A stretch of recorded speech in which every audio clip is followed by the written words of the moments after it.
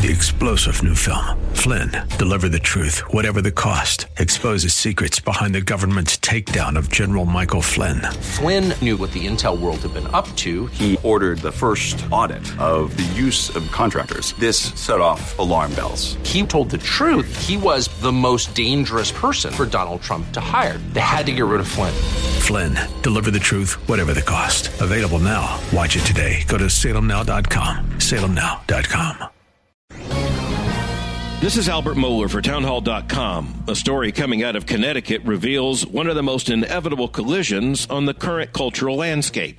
The policymaking panel for interscholastic sports in Connecticut says a high school student must be able to compete according to the student's declared gender identity.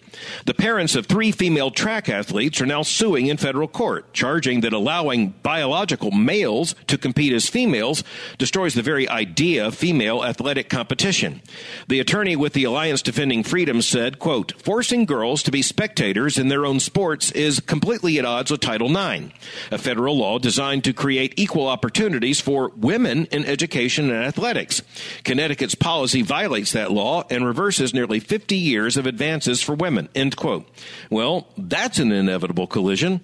The current policy is an attempt to try to posit moral autonomy, one's stated or claimed gender identity, over biological creational reality. It won't work. I'm Albert Mohler. The Pepperdine Graduate School of Public Policy, impacting policy decisions today, preparing public leaders for tomorrow.